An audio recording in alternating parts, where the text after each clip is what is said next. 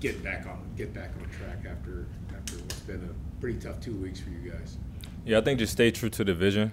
Understand that the vision going to take care of all the work. When you understand where you're going, you know what roads won't take you there. So I think for us, it's just about, keeping the vision in mind and not letting, a loss here, a loss there take you completely off track. Stay disciplined, and it's a simple game. When you do things right, you overcomplicate things when you put yourself in positions that you don't practice, things that we don't coach, and then don't communicate. It makes things like yesterday happen.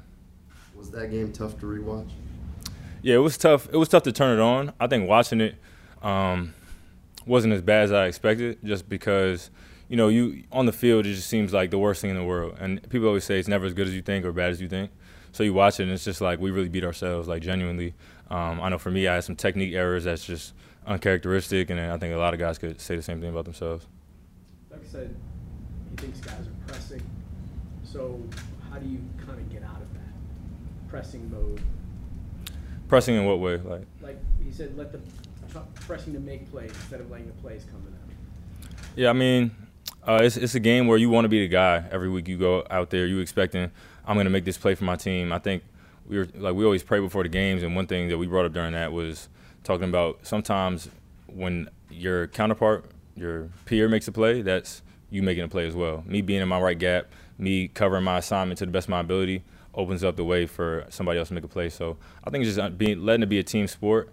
You can't make every play on the field. You got an assignment. You got to do it by yourself. You can't cover for other guys, and then that's the best way to approach that. Is that the kind of thing, though, that can snowball a little bit if you don't stop it? You know what I mean? What I'm talking about? Like, it bleeds over into next week, which then bleeds over into the following week. I think that's a possibility, but, with the right conversations and things that have already gone on, I think we're already moving in the right direction. Like I said, it's all about the vision and keeping that in mind. Does this one feel anything like what that line after the Lions game was last year? Because that one kind of sparked you guys down the run. Mm-hmm. Does today feel like maybe the day after that at all? I think tough losses kind of do have a way of reminding you of a certain game. I wouldn't say the Lions one. For me, I didn't play that game, one. But two, as well as just for the team overall, I think each one is just so different because of the situation at hand. I think right now we know, it doesn't take us out of anything, but we do have to change our mindset slightly and just understanding, every Sunday is a different challenge, and it starts on Monday. On Monday, you got to come in with the mindset of it doesn't matter who we're stepping across from. You just got to do your job and execute our plan. It doesn't matter who we're playing. You think maybe some of the outside noise started to leak in, the hearing of the expectation, the hype, got in the locker room a little? I personally, I think that's something that happens naturally. I mean, ESPN's on all day, 24/7. You'll see yourself on TV at random moments. For myself, I don't think it affects me too much.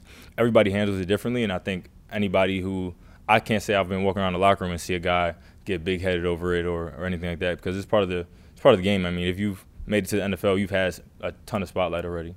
So being able to handle those expectations, it is a little bit different being in the NFL, but we've had a lot of guys that have had a ton of success in the league.